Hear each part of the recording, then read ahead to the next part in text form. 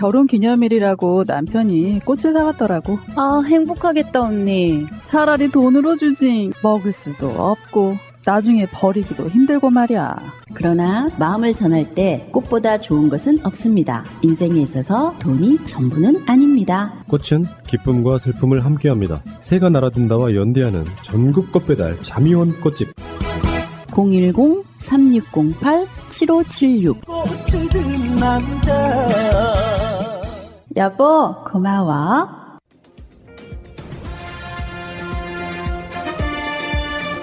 꼭 알아야 할 어제의 뉴스. 정기국회 입법과제를 논의하던 이재명 후보가 작심한 듯 참석자들 앞으로 나와 큰절을 하며 대국민 사과에 나섰습니다. 거대 의석이라는 권한을 부여받았지만 국민의 아픔과 어려움을 민감하게 책임지지 못했다는 겁니다. 부족한 부분을 또 찾아내고 또 사과드리고 또 각오를 다지고 또 새롭게 변화되도록 노력하겠습니다. 이 후보는 사과로 끝나는 게 아니라 앞으로의 실천이 중요하다며 입법 속도전을 거듭 주문했습니다. 공공부문 노동이사제에 대해선 단독 처리를, 개발이익 환수법은 신속처리 안건 지정을 주문하고 가상자산 과세 유예도 조속한 합의를 요청하는 등 쟁점 법안을 일일이 챙겼습니다. 행안위는 우리 위원장님이 방망이 들고 계시지 않습니까? 국가공무. 요거는 하면 안 된다. 라는 입장이 당내에 있는 겁니까? 후보의 진정성을 이해하지만 또 다른 독단으로 비춰질 수 있다는 우려도 나왔는데 이렇게 해가지고 밀어붙이는 거 아니야? 이런 한편에 또 다른 이 불협화음이나 공포도 있을 것 같아요. 네. 이 후보는 가능하면 합의 처리를 하자면서도 국민들이 권력과 예산을 주신 만큼 할 수 있는 일은 해야 한다고 강조했습니다. 중소기업들과 만난 자리에서도 중소기업들의 단결권과 단체 교섭권을 가장 우선 처리하겠다고 밝혔습니다. 힘의 균형을 회복하는 것. 그 길은 결국은 중소기업들이 단결권을 갖고 또 단체로 집단적으로 교섭할 수 있는 권한을 주고. 이 후보가 당내 영향력을 키워가는 가운데 사무총장과 정책위 의장 등 핵심 당직자들도 일괄 사퇴를 선언했습니다. 핵심 당직이 선대위 보직과 직결되는 만큼 선대위 개편을 위해 용퇴하겠다는 건데 이 후보는 감사하다며 송영길 대표와 개편안을 신속히 정리하겠다고 밝혔습니다. MBC 뉴스 최경재입니다. 2주 전에 이재명 후보가 부울경 지역을 첫 번째로 돌았는데요. 이후 나온 MBS 결과를 보시면 윤 후보가 부울경에서 11%포인트 가장 많이 빠졌습니다. 지난 주말엔 이재명 후보 충청 지역을 돌았는데 이후 발표된 KSOI 지역별 조사를 보면요. 윤 후보가 충청 지역에서 45.8%에서 29.7%로 가장 많이 빠졌습니다. 반대로 이재명 후보는 이 지역에서 15%포인트 넘게 올랐습니다. 그래서 단정할 수는 없지만요. 선대위 구성으로 주말에 공개 일정을 전혀 하지 않은 윤 후보에 비해 이 후보는 적극적으로 지역 행보를 하면서 일부 민심이 영향을 받은 거 아니겠느냐 이렇게 볼 수 있는 대목입니다. 오늘 여기에 결론, 컨벤션 효과는 끝났다. 흔들리는 표심으로 하겠습니다. 20대 대선을 100여일 앞두고 대한민국의 청사진을 그리는 자리, 두 후보가 손을 맞잡았습니다. 이재명 후보는 청년들의 어려움이 기회 부족에서 왔다며 성장을 화두로 꺼냈습니다. 청년들은 경쟁이 아니라 이제는 전쟁을 치르고 있고 기회 총량을 늘리는 길은 바로 성장을 회복하고 전환적 위기 상황을 기회로 바꿔야 한다며 정부의 역할을 강조했습니다. 최근에 미국 바이든 정부가 하고 있는 정책처럼 정부의 선도적이고 대대적인 과감한 투자가 반드시 필요합니다. 첨단 기술과 에너지, 인프라 등 기업들이 할 수 없는 영역에 정부가 나서야 한다는 겁니다. 안 되는 것 빼고는 다 허용하는 규제 완화로 신산업의 역동성을 살리자고 했습니다. 윤석열 후보는 현 정부 정책을 독버섯에 비유하며 날을 세웠습니다. 경제가 추락하고 공정과 상식, 양심이 사라진 땅에는 국민을 현혹하는 포퓰리즘만 독버섯처럼 자라나게 되어 있습니다. 역시 성장을 강조했지만 개인의 자유와 창의를 앞세웠습니다. 정부의 개입으로 공무원의 명령과 지시로 경제 강국은 도저히 될 수가 없습니다. 민간이 주도하는 혁신만이 정부는 혁신의 장애를 없애는 규제 개혁 등에서 역할을 해야 한다는 겁니다. 윤 후보는 촘촘한 복지망을 깔자면서도 가장 좋은 복지는 일자리라고 말했습니다. JTBC 김소현입니다. 정부가 요소수를 내년 2월까지 충분히 사용할 만큼 확보했다고 밝혔습니다. 정부는 오늘 요소수 수급 관련 범부처 합동 대응회의를 열어 다음 달까지의 도입 물량과 국내 재고만으로도 내년 2월까지 사용량을 확보했다고 설명했습니다. 정부는 해외로부터 도착 예정인 물량을 모두 포함하면 6개월분의 차량용 요소가 확보돼 내년 중반까지 공급이 안정적일 것으로 내다봤습니다. 이인영 통일부 장관은 정부의 종전선언을 베이징 올림픽과 불가분의 관계로 해석할 필요가 없다고 말했습니다. 베이징 올림픽이 평화의 올림픽이 되기를 우리도 희망하지만 베이징 올림픽이 어떻게 되느냐에 따라서 종전선언이 영향을 받는 것이다. 이렇게 연결하지는 말아주셨으면 좋겠다. 최근 미국이 베이징 올림픽에 대해 외교적 보이콧을 검토함에 따라 올림픽을 계기로 한 남북미 중 4자 종전선언 협의에 차질이 빚어지는 것 아니냐는 지적을 반박한 것으로 풀이됩니다. 만 24세 이하 청소년 부모에게 아동 양육비를 확대 지원하는 방안이 추진됩니다. 여성가족부는 오늘 제21차 사회관계장관 회의에서 이런 내용 등이 담긴 청소년 부모, 한부모 양육 및 자립지원 강화 방안을 발표했습니다. 정부는 우선 내년 상반기부터 중위소득 30% 이하 생계급여를 받는 청소년 한 부모의 아동양육비를 자녀당 월 25만 원에서 월 35만 원으로 인상하기로 했습니다. 또 임신 1회당 120만 원인 청소년 산모 의료비 지원 연령을 현재 만 19세 이하에서 만 24세까지 단계적으로 확대하기로 했습니다. SK바이오사이언스와 카카오뱅크 등 굵직한 기업들의 상장에 올해 코스피 기업 공개 규모가 역대 최대치를 기록했습니다. 한국거래소에 따르면 올해 들어 현재까지 코스피에 상장된 기업은 모두 20곳이며 공모 금액은 지난해보다 5배 많은 17조 원에 달하는 것으로 나타났습니다. 신규 상장 기업의 공모 시가총액도 87조 2천억 원으로 마찬가지로 역대 최대 수준을 보였습니다. 방송 시작도 안 했는데 싫어요 누르시는 분은 내가 봤을 때 인성이 문제야. 인성이 문제야. 그냥 작정하고 들어온 거죠. 이제는 유튜브가 업데이트되면서 싫어요 숫자가 안 보이게 바뀌었습니다. 그랬어요? 네. 나는 근데 어떻게 알지? 좋아요만 숫자가 보이는 거예요? 네. 진짜? 네. 그런 건 긍정적이에요. 그거 어떻게 알아 그거? 아니 난 좋아요 싫어요 안 보고 한 말이었어요. 어차피 달릴 걸 알기 때문에.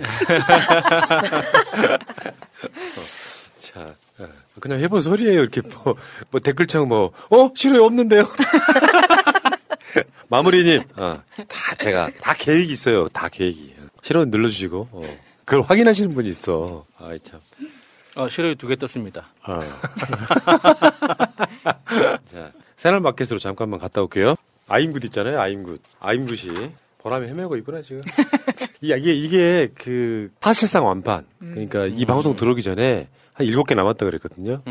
사람들이 너무 많이 산 거예요. 지금 이게 필요하신 분들은 지금 사셔야 돼요. 그럼 3주 기다리셔야 돼요. 공장에서 뽑아오는 시간이 있어. 예. 요거 드셔보시고 진짜 좋다. 이게 피로회복에도 좋고 작게는 술 숙취해소도 없더라. 내가 했던 말. 소주 4병, 맥주캔 5개 먹었는데도 숙취가 없더라. 그건 내가 술 잘 마시는 것이 아니에요. 그 아임굿이 나한테 준 일종의 혜택 같은 거예요. 그러니까 요즘 아임굿 팔리는 거 보면 아임굿 그 광고비를 그 주류 회사에서 내야 된다고 봐요. 아임굿 사서 결국에는 뭐 하겠습니까? 그러네. 술 먹잖아요. 그러니까 광고비를 누가 내야겠어. 신박한데? 그래서 거기 대표님이 와가지고 내가 갑자기 일하고 있는데 바쁘니까 이제 나는 얼굴 안 보고 막 오늘 방송 직전 작업을 하고 있었거든요. 와서 큰절을 하는 거야. 민망해가지고. 왜 이러세요? 아이고. 왜냐면은 그분이 좀 어렵게 힘들게 사업도 망하고 그래가지고 힘들었던 거를 지금 일어서고 있는 것 같아서. 너무 잘 됐네요. 소개를 해드리고요. 지금 한 7개 남아있는데 그거 안 사시면은 12월 17일? 그때 나온대요. 최대한 빨리 뽑는 게. 그러니까요. 이제 대기를 하셔야 되는 거고. 자, 오늘 신제품도 한번 볼까요? 지금 오늘 신제품이 그 죽염, 된장, 간장 올라와 있는데 여기 들어가 보시면은 이걸 만드시는 그 회사가 어떻게 돼 있는지 이 화면이 쭉 보여요. 항아리들 쫙 와 있는 그 전통적인 거 있잖아요. 근데 여기서 만드는 것이 이제 죽염으로 만들고 물도 그냥 수돗물 쓰는 게 아니라 천연 안반수 이렇게 쓰는데 제가 먹어봤어요. 일단은 먹어봤는데 이건 제가 솔직히 말씀드릴게요. 그 죽염 맛이 많이 납니다. 그러니까 그거 별로 안 좋아하시는 분들은 호불호가 있다는 말씀 드립니다만 건강에는 좋겠죠. 자, 그리고 어제 닭갈비 그 옆에 있던 닭갈비도 아주 잘 나갔어요. 닭갈비 숯불로 반응. 구워 먹는 닭갈비. 네, 진짜 좋던데. 매운맛, 간장맛. 요거 환장하지 진짜. 숯불로 구워야 맛있어요. 저 닭갈비에 술 한잔 하고 아임굿 딱 정리하면 딱 맞네. 예. 패키지로. 그리고 주말에만 판매하는 거 명란김. 네. 요거는 항의 댓글이 달렸더라고. 훈아님 너무 맛있어서. 이것은 밥 한찬이 아니고 술안주예요. 그리고 자기는 그 바닥에 떨어진 명란을 주워 먹는 자기를 발견해. 얼마나 맛있었으면. 3초 안에 주워 드시면 괜찮습니다. 물건을 많이 파는 것보다 후기를 읽어드리는 재미가 있는데 지금부터 읽어드릴 후기는 저번에 그 개성공단에서 그 물건 파셨다가 개성공단 폐쇄되면서 하여튼 그 회사 있잖아요. 슈젤. 창신금속. 그러니까 거기 대표님은 물건마다 자기가 손편지를 보내십니다. 근데 그분 그 시젤 웰빙 쿠커 인덕션 겸용 스테인리스 찜기 요거 사신 분이 긴 그 후기를 썼는데 처음에 앞부분만 보고 제가 깜짝 놀랐거든요. 이유가 뭔지 확인해 보시기 바랍니다. 이 가격 실화입니까? 진짜 너무하네요. 제가 웬만하면 후기를 좀 귀찮아하는 편인데 이곳 새날은 진짜 너무한 제품밖에 없네요. 이거 보고 얼마나 얼굴이 뜨거웠겠어요.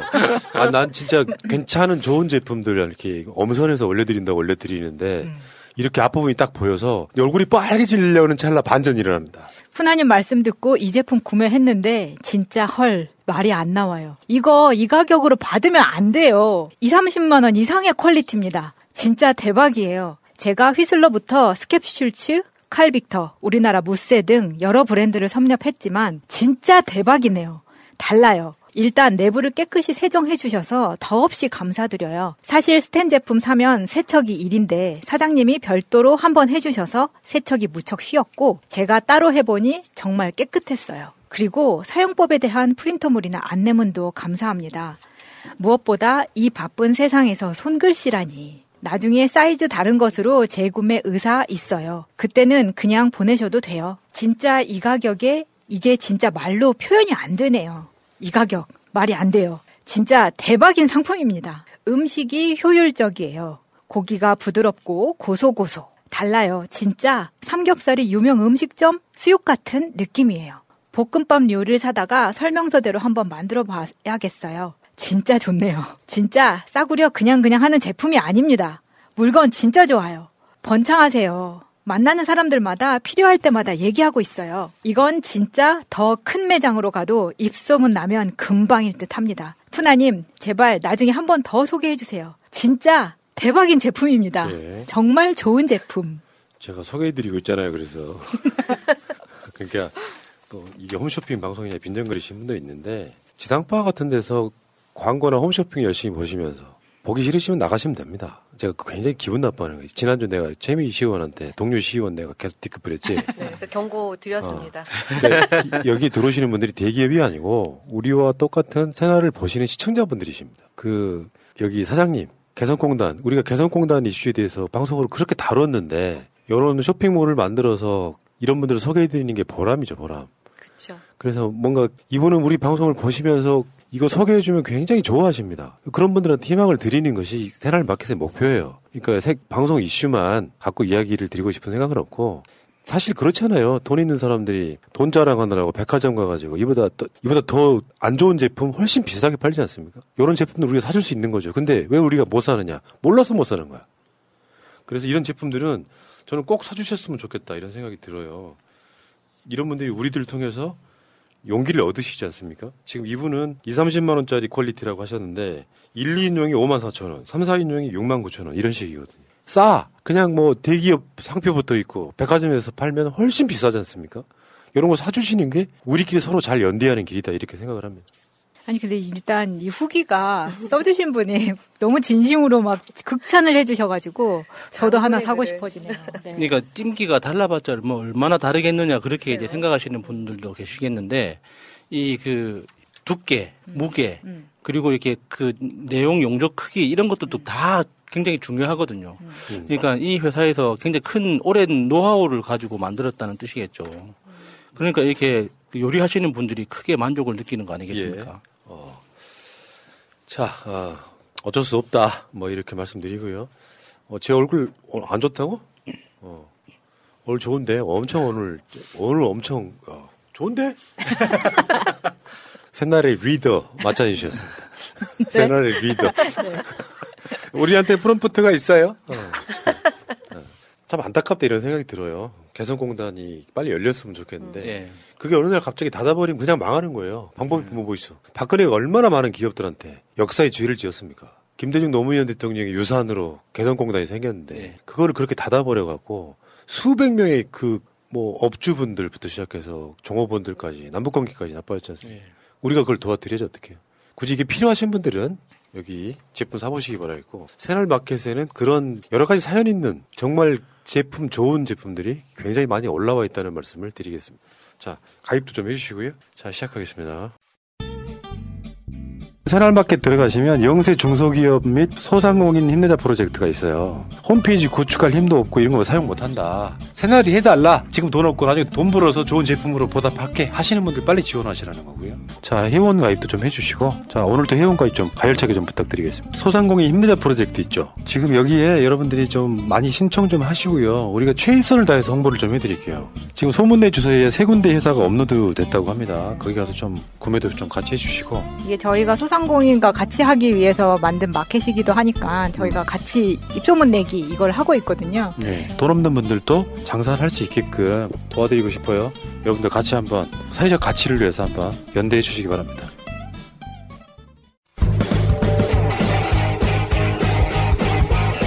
제도로서의 민주주의가 흔들리고 구타는 일은 이제 없습니다. 민주주의가 밥이고 밥이 민주주의가 되어야 합니다.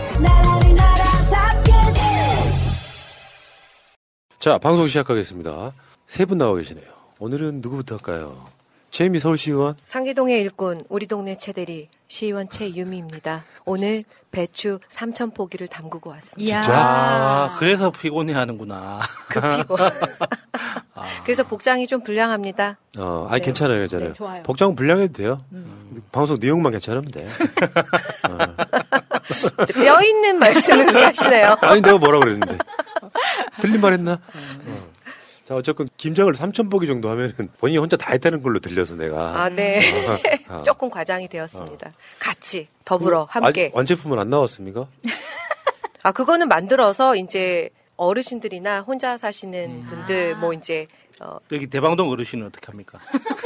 노원과 어르신들만 일단 책임지는 걸로. 내가 다른 건 욕심이 없어. 대방동에서 담그시겠죠. 내가 다른 건 욕심이 없는데 네. 김장김치는 꼭 한 포기씩은 먹으려고 해. 이게 재료도 그렇고 너무 신선한 것들을 해놓으니까 정말 침이 꼴딱꼴딱 넘어가면서 마스크 쓰고 침을 흘리면서 담궜습니다. 잘하셨습니다. 네. 예. 담궜다는 것보다 절였다는 표현이 맞죠. 자르고 절였다. 그러니까 네? 아니 빨간 걸로 이렇게 버무렸다고? 버무리고 왔다고. 근데 왜 안 갖고 왔어? 어제 그럼 아까 그 쉬젤 찜기에다가 돼지고기를 삶아가지고 이렇게 한 접시 하면 딱 좋잖아. 잘못했네. 왜 꼭 나만 가지고 그래?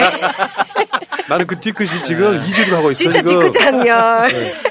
이따 그래서 오세훈 이슈도 따로 준비했어요. 네, 감사합니다. 이 오세훈 이슈는 최유미 서울시의원 때문에 만든 거야. 너무 감사했어요. 그래서 준비하면서. 이거 최유미 나오는 날이지? 그럼 내가 서울시 오세훈 가는 건 막 이렇게 조립해놓고. 대표님 센스쟁이. 그럼요. 엄청 센스쟁이. 근데 김장김치 안 갖고 와? 센스쟁이 뒤끝 장렬. 네. 알겠습니다. 자, 그리고 바로 그 옆에는 마차님 나와 있습니다. 안녕하세요. 마차입니다. 네. 오늘은 패션이 신경 좀 쓴 것 같네요. 왜요? 지난주 신경도 안 쓰고 모자 쓰고 나왔는데. 지난주 반응 되게 좋았는데 댓글 폭발. 네. 푸나님이 아니 근데 우리 마차님 버릇 나빠져. 댓글에 이쁘다고 쓰지 마. 그러니까 너무 편애가 심하더라. 네, 웃기다는 댓글을 좋아합니다. 자, 그리고 그 옆에는 야수님 나와 있습니다. 안녕하세요, 야수입니다. 어서 오시고요. 자, 3분과 함께. 야수님, 오늘 또 코로나 검사 받고 왔죠? 예. 주위에 이렇다니까? 주위에 가깝게 뭔가 오면 좀 찝찝해요, 그쵸? 그러니까 옆 사무실에 퇴사한 직원이 있는데, 이제 퇴사하고 보니까 확진자였다는 거예요. 심지어 퇴사자야? 예. 이 인간이 유산으로 코로나를 남기고 갔어? 그러니까 그 집 그 대표랑 뭔가 사이가 안 좋았나 봐요. 네. 뇌 검사하고 오셨어요? 뇌까지 찌르더라고요. 네. 저번에 그 무슨 보도 보니까 뭐가 있었냐면은 살인, 그러니까 미수로 우리나라가 다른 나라예요. 자기 CEO한테 불만이 있는 사람이 코로나 걸린 사람 침을 사다가 자기 CEO가 먹는 커피든가 뭐 어딘가 탔다는 뭐 그래서 살인 미수로 기소됐다는 얘기가 나왔어요.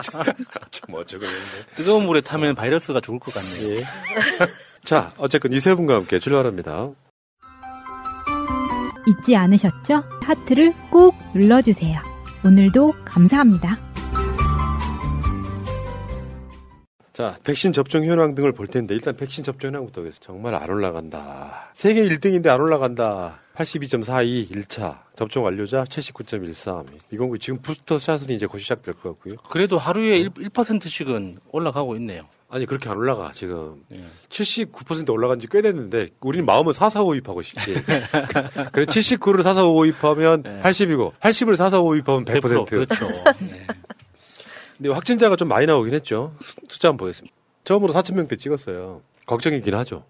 상당히 걱정이고. 그리고 서울을 한번 볼게요.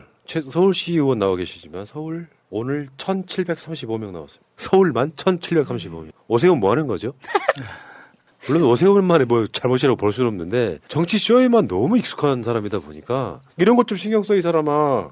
오죽하면 이제 연예인형 정치인이라고 했겠어. 주목 받는 것만 좋아하는 그런 상황이고. 그러니까 이제 언론들이 계속 그런 짓 했죠.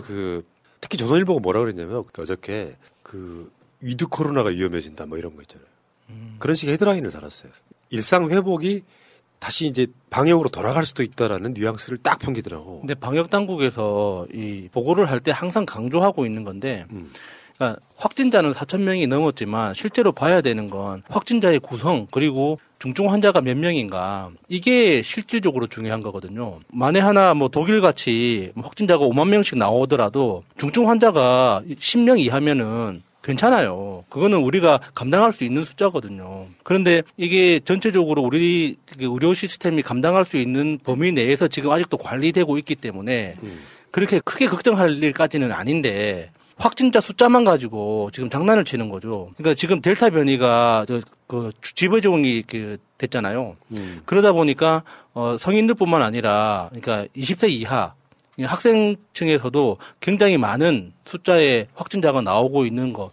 그리고 그 확진자들 중에 절대 다수가 백신 접종을 하지 않은 사람이라는 거. 이런 것들이 훨씬 더 우리가 중요하게 봐야 되는 건데 그 이야기는 쏙 빼놓고 4,000명만 강조를 하니까 이게 진짜 악랄한 겁니다. 정부에서는 지금 유행 규모는 예상했던 수준이다. 네. 뭐 유증증 환자는 좀 높아지고 있고요. 그러니까 이런 것도 있어. 아스트라제네카 백신이 돌파 감염이 많더라. 근데 얘네들 정말 악의적인 거죠. 초반에 고령층들을 먼저 맞췄잖아요. 네. 오래 전에. 그러면 그 고령층들이 주로 확진자나 위중증 환자가 많아지고 있는데 그분들은 아스트라제네카 백신이 나빠서가 아니라 반대로 오래됐고 고령층이 주로 그걸 맞았기 때문에 걸린다고 보는 게 맞잖아요. 네, 근데 그렇죠. 다시 옛날 방역 다시 돌아가는 거지. 아스트라제네카가 효능이 없다는 식으로 보도를 하는 거죠. 근데 전두환은 화이자 맞고 뭐 죽었다 이런 이야기를 실제로 그 민정기 비서관이라는 사람이 그렇게 이야기를 했으니까 화이자 맞고 혈액암에 걸렸다. 그러니까 이게 브랜드 문제가 아니잖아요. 백신은. 지금 미국에서도 3차 부스터샷을 시작하고 지금 많이 맞고 있는데 만약에 백신에 효과가 없었다면은 왜 부스터샷을 맞겠습니까? 우리나라도 지금 3차 접종 지금 시작하고 있잖아요. 그러니까 백신이 효과가 없는 게 아니라 효과가 확실히 있기 때문에 그 간격을 조정하고 있는 거예요. 그러니까 이게 언론이 도대체 일본 언론도 이런 식으로 악랄하게 보도하는 경우는 없는데. 아니 일본 언론 한국에 있잖아요. 그렇고 죄송합니다. 활발하게 활동 무식한 소리를 했네요. 외신. 죄송합니다. 외신. 아니 그 외신을 요즘 AI 스피커들 많이 갖고 계시잖아요. 거기에 뭐 예를 들면 저 같은 경우는 그냥 헤이클로버 이거거든요. 헤이클로버 BBC 뉴스 이렇게 이야기하면 시간대별로 BBC 뉴스를 업데이트를 틀어줘요. 근데 이제 아이들 키우시는 분들은 영어 듣기 평가한다 생각하시고 틀어보시면 뭐 다 못 알아들어도 굉장히 사우스 코리아 이야기를 많이 합니다. 오늘 같은 경우는 사우스 코리아 4,000명 넘었다 이 이야기를 하는데 야수님이 이야기하는 부분을 이야기를 해줘요. 근데 대충 그러니까 왜 우리나라에서는 이런 이야기 안 해주지라는 것들이 뭐 BTS 이야기라던가 이런 것들이 BBC에서 굉장히 잘 나오거든요. 다른 데는 잘 안 나오는데 BBC는 굉장히 이거 AI 스피커에서도 잘 해주니까 외신과 어떤 이야기를 하는지 좀 궁금하신 분들은 그런 방법도 괜찮은 것 같아요. 맞습니다. 그러니까 실제로 이제 한국만 놓고 보면 우물안 개구리처럼 한국 확진자가 4,000명 넘었네가 아니라 유럽 같은 데 가보세요. 장난 아니에요. 몇만 명씩 나옵니다. 대단한 나라인 건 맞고요. 지금 그 학생들 전면 등교 시작했잖아요. 월요일 날부터. 근데 요거 혹시나 다시 돌아가면 어쩌나 하는 엄마들이 있어요. 다시 원상 복귀되면 어쩌나. 학교 안 가면 어쩌나. 물론 지금 학교 내에서 확진자가 나오거나 그러면은 온라인 수업으로 하긴 합니다만 지금 학생들 수업 자체를 미루는 건 좀 불가능하다. 그러니까 학업 성취도 저하, 사회성 상실, 정서적 결손 이런 거 생각하면은 아주 특별한 상황이 아니면은 학생들이 다시 비대면으로 수업하는 건 안 할 거다라고 하는 게 지금 정부의 방침이에요. 그러니까 학부모님들이 특히 어머니들이 아이들이 학교 안 가고 집에서 있는 거 굉장히 힘들잖아요. 아이도 힘들고 어머니들도 힘들고 특히 저학년일수록 더 어려움이 더 많아지지 않습니까? 그러니까 백신을 맞는 걸 한번 더 강력하게 추천드립니다. 그러니까 아이들이 백신을 맞는 게 서로 이제 그 코로나가 확산되는 걸 서로 방어할 수 있는 굉장히 좋은 방법이거든요. 지금 백신을 맞아도 학교 등교한 이후에는 마스크를 쓰고 생활을 해요. 근데 마스크를 쓰고 생활을 하는 과정에서도 이게 밥 먹거나 이제 화장실 다녀오거나 하는 이런 과정에서 또 그 접촉해서 이렇게 확산되는 이런 그 케이스들이 계속 생기고 있는데 이걸 더 줄이려면 결국에는 백신 외에는 방법이 없단 말이에요. 그 아이들을 위해서 그리고 어머니들 자신을 위해서라도 아이들한테 백신 맞는 걸 좀 더 강력하게 검토하시길 부탁합니다. 알겠습니다. 자, 방역 이야기는 여기까지 하겠습니다. 이번 대선의 키워드 중에 하나가 코로나입니다. 코로나 방역과 일상 회복인데 그러니까 지금 저쪽 사람들이 노리는 것은 문재인 정부의 방역이 실패했다를 끊임없이 이야기하고 있는 거예요. 우리는 반대로 이야기하고 있죠. 진짜 잘하고 있다. 이렇게 부딪히고 있는 겁니다. 섞이는 마시기 바라겠습니다. 살다 보면 단체 선물이나 인쇄 홍보물을 만들어야 할 때가 생깁니다. 판촉, 돌잔치, 결혼식, 모임 이벤트, 각종 행사 등 이걸 어디서 해야 하나 고민이 될 때가 있습니다. 갤러리 기프트는 그간 새날에서 4년 넘게 광고하면서 단 한 번의 클레임도 없을 정도로 열과 성을 다해왔던 기업입니다. 심지어 대표님의 고객에 대한 감동적인 사연까지 보내주신 청취자들도 있습니다. 단체 선물, 인쇄 홍보물, 이제 갤러리 기프트에서 해보세요. 갤러리기프트.co.kr 갤러리 기프트를 검색하시고 홈페이지를 한번 방문해주세요. 오픈마켓을 보는 것 같은 신기하고 다양한 샘플들이 있습니다.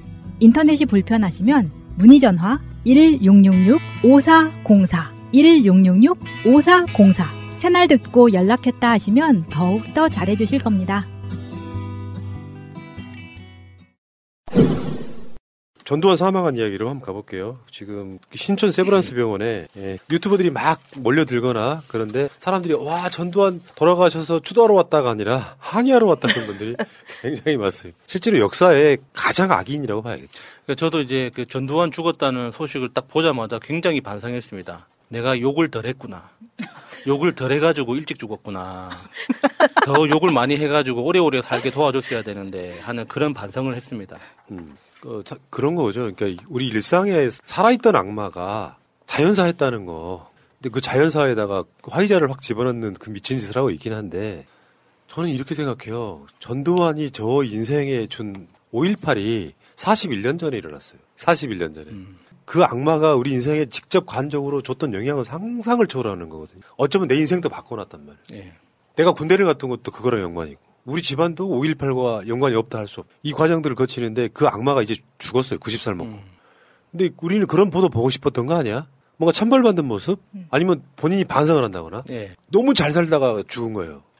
그러니까 많은 사람들 입장에서는 죽음마저도 전두환은 자기 마음대로 행복하게 갔다고 느끼니까 분노하는 거고. 그렇죠. 저는 누가 그 했던 말이 기억이 납니다.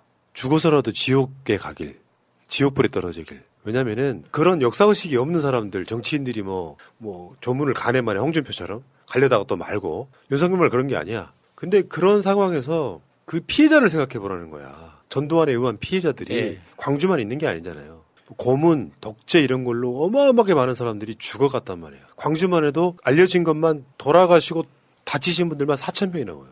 공식적인 숫자가. 근데 그 유족들까지 생각하면 수도 없이 많은 사람들이 역사 속에 이 사람 때문에 아픔을 겪었단 말이에요. 그 유명한 이름이 저는 세 번째 생각나는데 처음 생각나는 게 이제 김종필 그다음 노태우, 그리고 이제 전두환인데 제가 이 사람들 죽을 때마다 비슷한 이야기를 하는 게 과거에 잘못한 건 어쩔 수 없다 칩니다. 그러면 그 과거에 어떤 일이 있었는지 역사적인 기록을 역사의 주인공으로서 그 당시에 그 만행이 일어났던 그 당시에는 그 사람들이 그 사회의 주인공이었잖아요. 그러면은 역사의 주인공으로 서술되는 그 당사자로서 최소한의 책임, 어떤 일이 있었는지, 그러니까 살아생전 밝히라는 게 아니라 회고록을 써놓고 죽어야죠. 그래서 죽은 다음 날 자손들이 회고록을 발표할 수 있게. 근데 심지어 그 회고록을 냈는데 그게 가짜여서 재판받고 있었던 거지.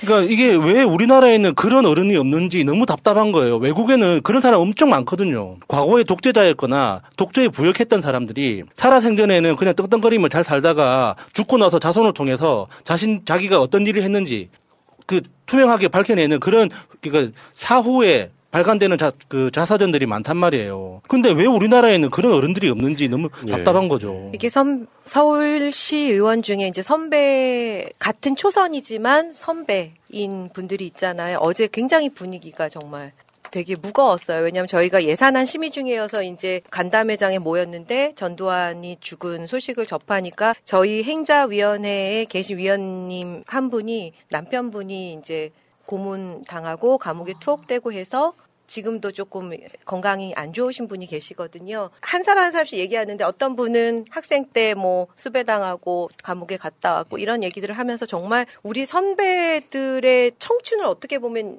이 사람이 다 앗아갔던, 그리고 그들의 꿈을 그냥 좌절시켰던, 정말 용서받지 못할, 죽어서도 용서받지 못할 사람이다 라는 생각이 들었습니다.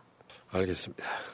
청와대에서도 지금 그 브리핑을 했죠. 근데 노태우하고 전두환이 달랐다. 좀 달라요. 한번 볼까요? 전두환 브리핑이에요. 되게 짧아요. 전두환 전 대통령의 명복을 빌고 여기 전 대통령이라고 했다는 것에 대해서 또 논란이 좀 있었는데 그런 얘기죠. 큰 의미는 없다. 망자에 대한 예우인가요? 예우 이런 게 아니라 마땅 호칭이 없었던 것 같고요. 근데 저는 잘못됐다고 생각해요. 이거는 유가족들에게 위로의 말씀을 드립니다. 끝내 역사의 진실을 밝히지 않고 진정성 있는 사과가 없었던 점에 대해 유감을 표합니다. 청와대 차원의 조화와 조문 계획은 없습니다. 국가장도 없어요. 제가 전에 한 말씀드린 적 있죠. 노태우 사망했을 때 우리가 그래도 노태우와 전두환을 분리할 줄 알아야 된다. 그러니까 어떤 그 역사에 대한 태도, 국민에 대한 태도. 그때 노태우에 대해서는 좀 더 길었고요. 문재인 대통령은 27일 오전 노태우 전 대통령이 5.18 민주화운동 강제진압과 12.12 군사 쿠데타 등 역사적 가오가 적지 않았지만 88 올림픽 성공적 개최와 북방정책 추진, 남북 기본계획 합의서 채택 등 성과도 있었다며 고인의 명복을 빌고 유가족들에게 위로의 말씀을 전했습니다. 좀 다르죠, 뉘앙스가. 근데 좀 안타까운 게 29일에 2심 결심 공판이 있었거든요. 예, 예정돼 있었죠. 네, 예. 이걸 코앞에 두고 딱 이렇게 돼버렸다는 게 되게 안타깝고 예. 심지어 숨어 살지도 않았다는 것. 그러니까 뭐 그 119를 부르기 전에 바로 앞에 경찰이 있으니까 3분 만에 와서 심폐소생을 했다는 거예요. 예. 그 부분도 다른 사람보다는 특별한 케이스잖아요. 주치의가 오는 시간이었대요. 3분만. 그래가지고 주치의가 오는 시간이어가지고 도착하자마자 심폐소생했는데 이미 사망을 했던 것 같고요. 전두환 빈서에는 처음에 윤석열 가려고 했었다가 뭐 상중이래. 지 부모 돌아가셔서 그렇게 말 안 할 거야. 뭐 그러다가 한 2-3시간 만에 이제 안 가는 걸로 본목을 했는데 그렇다 보니까 국민의힘 정치인들도 안 가는 상태. 우리는 갈라치기를 해야 되겠지. 가 이놈들아. 니들이 그렇게 좋아했는데. 가야죠. 근데 그 보도를 보면은 오늘 반기문 그 유엔 사무총장도 뭐 다녀간 보도가 나오고 근데 정치인 중에 현역 의원 중에는 윤상현만 왔다 갔다. 윤상현은 그 사연이 있는데 그 인연이 있는데 가야죠. 그 전두환의 장녀하고 결혼했다가 이혼했다가 멋대로 또 날아가신 분. 네. 이분 자체가 기본적으로 어떤 그 처가철새? 옴무파탈이라고 합시다. 꿀 빨고 빠지니까 다른 이제 꽃으로 넘어가는 이제 그런. 근데 내가 알고 있기에 이순자가 윤상현을 그렇게 싫어한대요. 아 그래요? 정말로 싫어한대요. 그러니까 그 이순자 눈에는 보이겠죠. 제가 꿀 빨러 왔구나 하는 게. 이 사람은 재판도 늦게 진행돼가지고 지금 남용희 대변인 솜 넘어가게 생겼어요. 171표. 네. 안타깝네요. 근데 이제 오늘 새롭게 제기된 의문에 대해서는 네, 가족들 간에 그리고 이제 차명 재산 숨겨둔 사람들 간에 다툼이 시작이 됐다 이런 이야기가 있습니다. 왜냐하면 본인이 사망한 이후에는 차명 재산으로 가지고 있던 사람들이 욕심이 나기 시작할 거 아니에요. 본인이 그렇죠. 죽었는데. 어차피 이제 계좌는 내 이름으로 돼 있는데 내 거라고 해도 대한민국 법률상 누구도 뭐라고 안 하는데. 그렇죠. 예, 왜? 진짜 주인은 저 가셨고. 그런데다가 2020년 작년에 전두환 차명재산 관리자였던 현금 조달책을 오래 했던 사람이 숨진 채 발견된 적이 있습니다.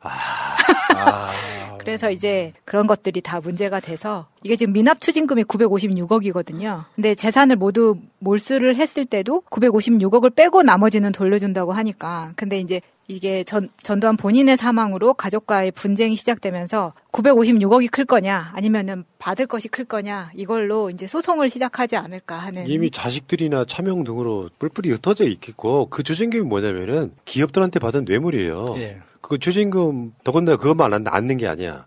지방세, 국세도 안 내가지고 계속 그게 막 걸려 있었고 그렇잖아요. 이순자가 그랬지 작년에 작년인가. 전두환 씨는 민주화의 아버지래. 이런 그러니까 그 이야기의 근원은 뭐냐면은 6.29 선언을 자기가 용인해줬다는 그런 의미에서 자기가 민주화의 아버지래. 내가 진짜 독재자였으면은 계속 집권을 했지 왜 내가 대통령을 내려놓겠냐 이런 식의 논리를 만들어갖고 자기는 민주주의 아버지들이 이렇게 얘기하는데 전체적으로 봤을 때 수도 없이 많은 논란과 역사의 반성 없이 그 중간중간에 인터뷰 같은 거 이렇게 마이크 들이대면 내가 뭐 5.18 때 발포를 내가 왜 했냐 나는 그 뒤에 위치에 있지도 않았는데 막 5.18 자체가 최규하가 대통령이긴 했지만 실권자가 전두환이었기 때문에 그렇죠. 전두환이 발포 명령을 내리지 않았으면 사실 불가능했을 사건이거든요. 지금까지도 그게 밝혀지지 않은 상태. 사실상 우리는 알고 있죠. 전두환이 발포 명령을 했다는 것을. 근데 이것들을 본인이 속죄를 하고 가면 역사라는 게 그런 거란 말이에요. 잘못한 사람이 사죄를 하면 이거 사인간에도 똑같습니다. 보통 관계에서도 내가 항상 말씀드리잖아요. 교통사고로 누군가를 죽였어요. 그 교통사고로 죽은 사람의 상가에 가서 인사하러 가면은 유족들이 뭐라 그래요. 멱살 잡고 난리 나죠. 근데 계속 죄송하다고 사과하고 엎드려서 사죄하고 그러면 결국에는 밥 먹고 가라고 밥 내주는 것이 사람의 인지상정이거든요. 수도 없이 많은 시간에 기회가 있었던 거예요. 40년 가까운 시간 동안. 근데 그거 아직까지도 사죄를 하지 않고 뭐 민주의 아버지는 이런 개소리 해버리고 최근에 윤석열은 뭐 전두환이 정치를 잘했다 이런 소리를 할 정도니까 그리고 전두환 때 경제가 좋았다 이런 얘기 하잖아요. 예. 조중동이 미친 새끼들이죠. 그 당시엔 세계적으로 호황이었고요. 문재인 대통령한테 전두환 같은 군사 정권을 물려줬다고 하면은 훨씬 더 정치 잘했을 거예요. 그렇게 안 하니까 그게 민주화인 거지. 못하게 막고 하면 잡아 가두고 고문해버리고. 남영동 분실이 전두환 때 악명 높은 곳이잖아요. 이야기 좀 더 길어질 건 없고 이 사람 죽었다고 해서 역사의 진실을 못 밝히는 건 아니에요. 지금 뭘 하셔야 되냐면은 5.18 때 광주 진압했던 살아있는 사람들 있잖아. 예. 일반 사병, 병들 말고 그 위에 지휘관들. 뭐 지휘관들 예. 이런 사람들이 지금이라도 나서야 됩니다. 발포 명령을 누가 했는지. 그 가운데 보수단체들이라고 하는 놈들이 그 전두환 고향 합천의 이래공원에다가 분향소 설치하고 지금 광화문 일대에도 전두환 분향소 설치한다고 난리 나는데 하라고 하세요. 전혀 도움 안 될 거예요. 굉장히 썰렁해서 오히려 더 뻘쭘해지지 역효과가 않을까. 더 날 수가 그렇죠. 있죠. 지금 조문도 안 가는데 무슨 분향소입니까? 항해하러는 또 가실 수 있겠네요. 안 맞으면 분향소로. 다행이죠. 그래도 이제 그 사람들 입장에서 평소에 이제 전당크라고 그렇게 이제 빨아제꼈던 애들이 가만히 있으면 또 뻘쭘하죠. 예. 전두환 사망에 관련해서 조중동과 소위 진보 언론의 보도 태도를 한번 볼게요. 전두환 전 대통령 연희동 자택에서 별세. 그나마 동아일보는 옛날에 그 약간 진보성이 좀 남아있는 것 같아요. 그래도 전 대통령이라고 하잖아요. 정확한 명칭은 전두환 사망이에요. 한겨레 가장 정확한 헤드라인 쓴 것 같아요. 한겨레. 학살자 전두환 반성 없이 뒤지다. 그런 뉘앙스잖아 지금. 그리고 경향 같은 경우는 이렇게 썼어요. 학살자 전두환 사망. 이게 정상적인 제일 정확한 거예요. 표현이네요. 그 조중동뿐만 아니라 국민의힘도 마찬가지입니다. 전두환에 대해서 박정희를 바라보는 시각도 마찬가지지만 학살자예요. 광주라고 하는 특정한 지역을 군대가 가서 사람들을 무차별적으로 쏴 죽인 사건이에요. 간단히 말하면. 이 자는 어떤 경우에도 역사적으로 용서는 불가능합니다. 그러면 뭐 박정희가 뭐 공과가 있다, 전두환이 공과가 있다 이런 식으로 이야기할 게 아니라 민주주의 국가잖아. 민주주의 국가에서 뭘 아무리 잘했다 치더라도 그를 칭송하는 것이 되면 안 되는 거야. 윤석열이 그 짓을 했던 거거든. 쿠데타와 5.18을 빼면 정치를 잘했다. 정치 잘하지도 않았거니와 독재를 하면 정치 못할 이유가 뭐 있어요. 내가 하고 싶은 대로 하는데 말 안 들으면 잡아다 고문해버리는데. 근데 이런 사람들은 그런 식으로 공과를 이야기하면 안 되는 것이죠. 박정희 살아있었다면 지금도 집권하고 있을지 몰라. 끔찍해요. 상상만 해도. 민주주의 국가에서 독재를 했던 사람인데 뭘 공과를 이야기할 수 있습니까? 그럼 박정희 없었으면 대한민국 발전 못했을까요? 그 똑같은 논리로 이승만도 마찬가지죠. 뭐 건국의 아버지니 하는 그런 개소리를 하는데 이승만이 죽인 국민의 숫자를 생각하면 그런 말 하면 안 됩니다. 건국의 아버지라네. 진짜 나라의 개쓰레기지 진짜. 그런 인간이 어디 있습니까? 이 국민들을 자기 손으로 그렇게 잡아 죽이는 인간들이. 그래서 사람들이 점잖고 뭔가 격식을 갖추는 걸 좋아할 수도 있지만 학살자에 대해서는 박수치고 좋아하는 거죠.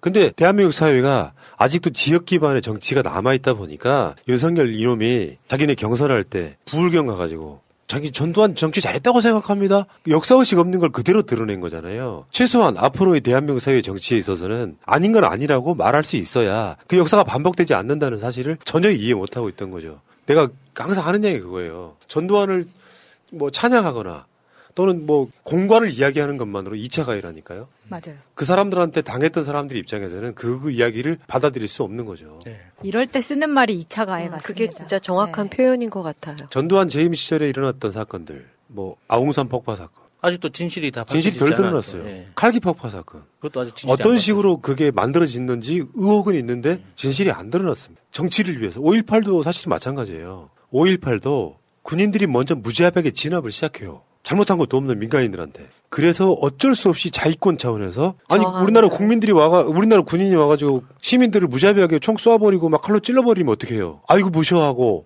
방 안에 들어가 있습니까? 저항을 해야죠. 저항을 하는 차원에서 무기를 같이 들었던 거거든요. 그것을 폭동이라고 치환시켜가지고 북한군이 와서 난리를 쳤다. 그 대표적인 정치인 중에 하나가 지금 이재명 검증 특위인가 뭔가 하고 있는 김진태잖아요. 5.18은 폭동이다. 예. 저 세력들은 지금도 그렇게 생각하거나 선동을 하고 있는 거예요. 근데 지금 다 조문도 안 간다고 하고 국민적으로 표가 안 될 것 같으니까 살짝 고개를 숙이고 있는 거예요. 전두환 장례식장에 가면 표에 도움이 안 되겠구나라고 그것을 가면을 쓰고 있는 것 뿐이죠. 똑같아요. 지금 그 생각하고 있는 것은. 대한민국 사회가 이렇게 돼서는 안 되는 거죠. 반대로 아주 간단한 이야기 한번 해볼게요.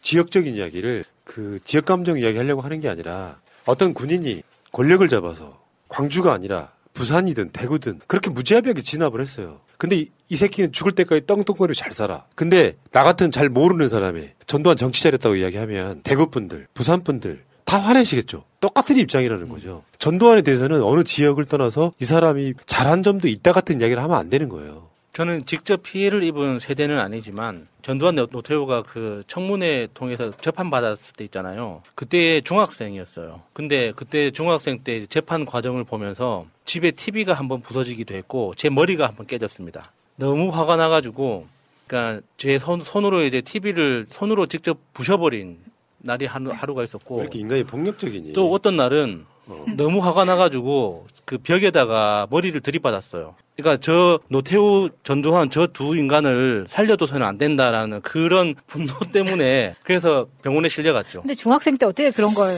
알아요? 그러니까 나는 진짜 아무것도 몰랐는데. 그 누구죠? 그 힌츠페터 필름을 봤거든요. 예. 그치. 그 영상을 본 사람은 가능하지요. 마차님은 광주 출신인데도 집이 잘 살았거든요.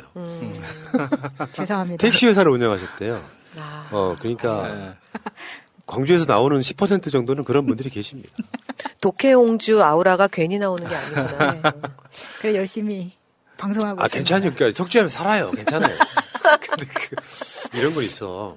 역사의 발전이라는 걸 한번 생각해 보시자고요. 민주주의가 어렵다는 걸 아시잖아요. 예를 들면 프랑스나 영국 같은 데서도 그 민주주의를 만들기 위해서 수도 없이 많은 혁명이 일어나요. 심지어는 프랑스 국가에는 그런 내용이 들어있잖아요. 막 부자들을 칼로 찔러 죽이고 막 총으로 쏘고 이런 그런 비슷한 내용이야. 목도 댕강하고. 그러니까 그 과정들을 거치면서 민주주의 국가를 완성해 나갔던 거고 그 과정의 상징적 사건이 5.18이었던 거죠. 우리는 전두환에 굴복하지 않겠다. 진짜로 국민이 주인이라는 걸 보여준 사건이잖아요. 이 과정들을 거치는 과정에 지역 감정을 이용하지 않았다면 훨씬 더 빨리 발전했을 거예요. 예를 들면 박근혜가 탄핵된 이후에 국민의힘이 저렇게 살아서 주둥아리 나불거리는 것도 지역적 기반이 있기 때문에 가능한 거죠. 근데 국민들이 저런 정치하면 안 된다라고 그 세력들을 막 비판할 수 있다면 그럼 훨씬 더 빨리 발전을 했겠죠. 근데 민주주의라는 게 또 뭐야?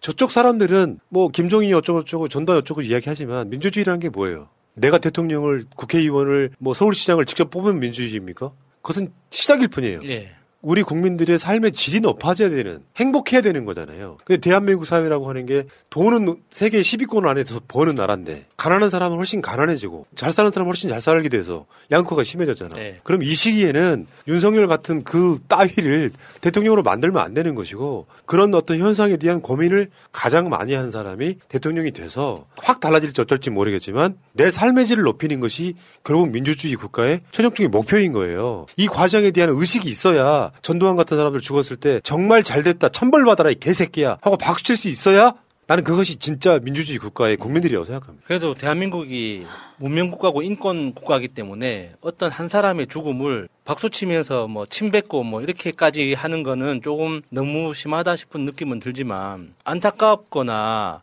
뭐 조의를 표현한다 이런 표현조차 아깝습니다. 그냥 죽을 인간이 죽었다. 그런데 우리가 기대했던 것보다 너무 일찍 죽어서 안타깝다. 더 오래오래 살면서 대한민국이 발전하는 모습 그리고 그 자신의 집안이 그러니까 어떻게 계속 휘청대는 모습들을 좀 보고 죽어야 되는데 그게 안 돼서 제가 반성 많이 합니다. 예. 평소에 욕을 더 많이 했어야 되는데. 이 이야기는 여기까지 하겠습니다.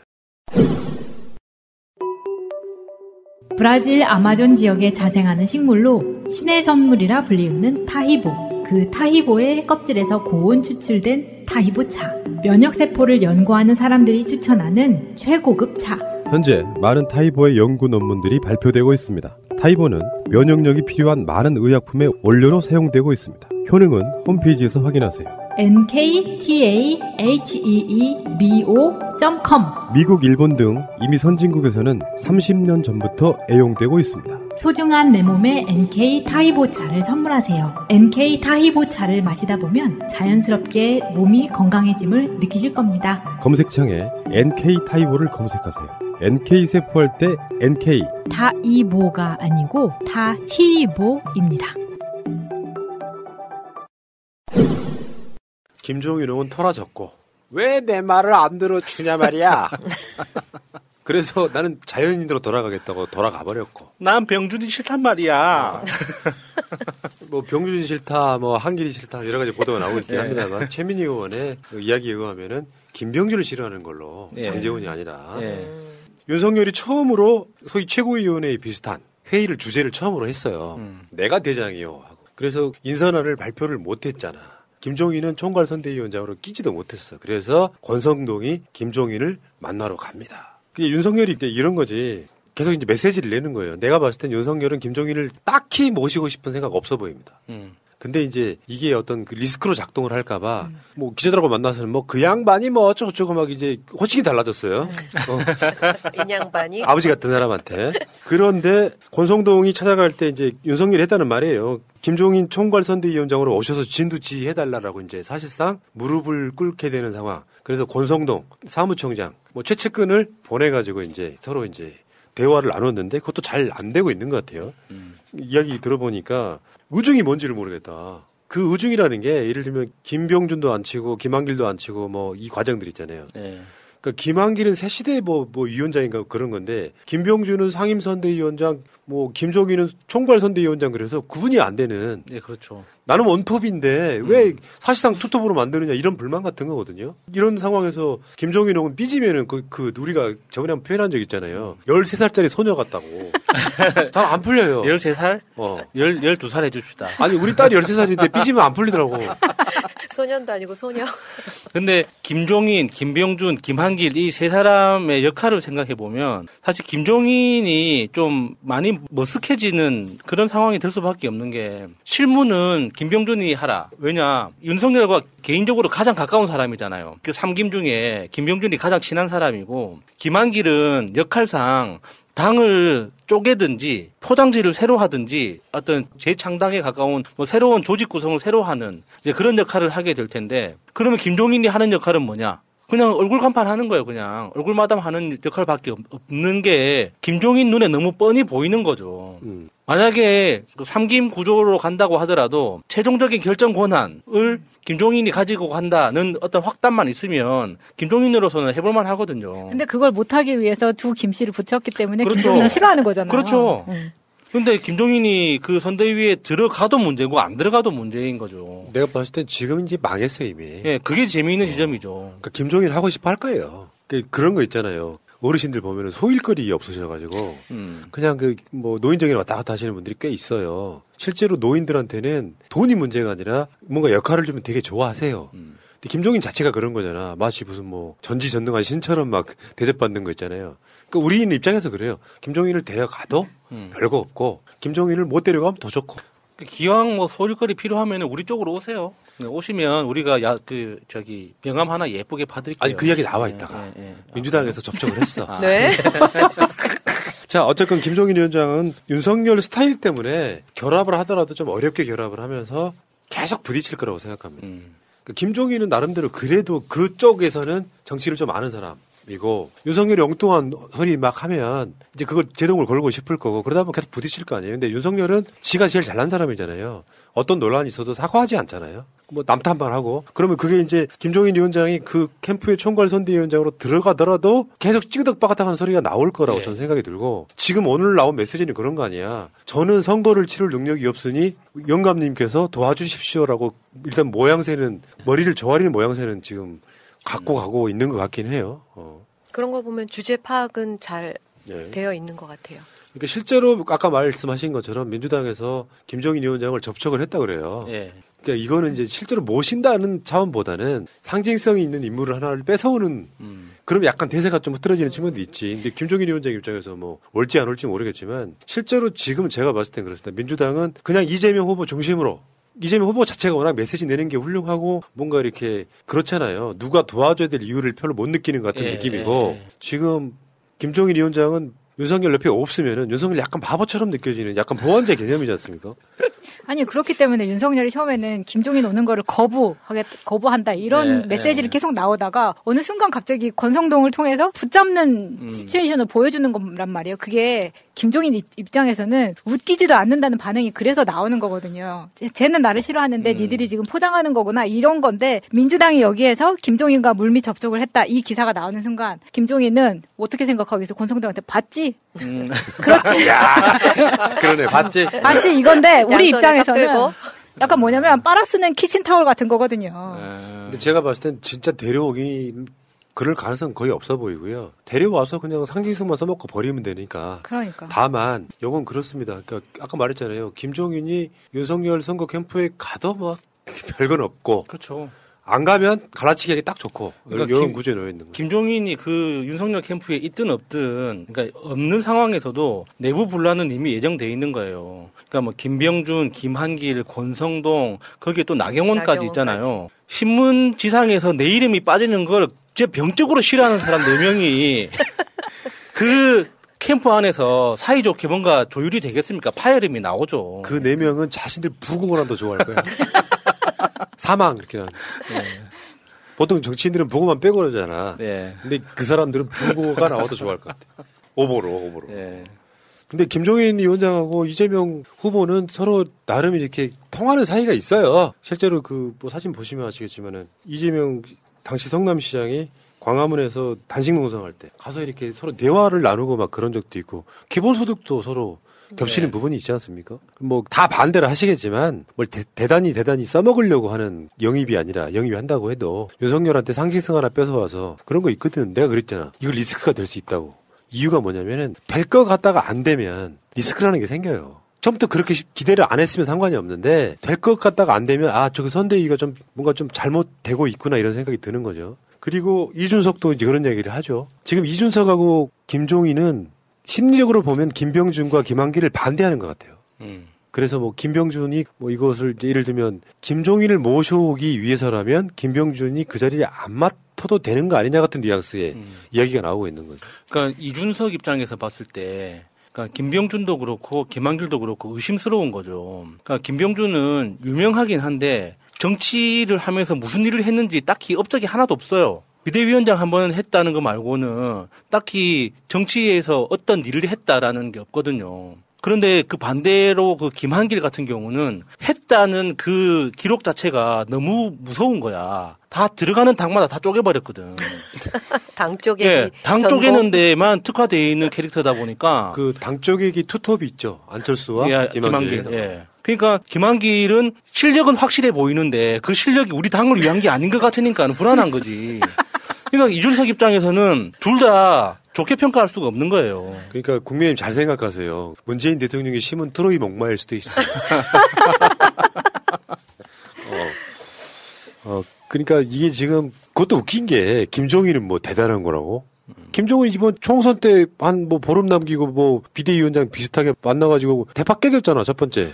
이제 김종인이 해석은 그렇게 한다. 더 깨질 걸 김종인이 막았다. 포장 진짜 잘하시는구나. 포장 되게 잘하는 거죠. 그리고 내가 봤을 때 김병준은 윤석열과 서로 굉장히 많이 교감을 해온 것 같아요. 그 전에.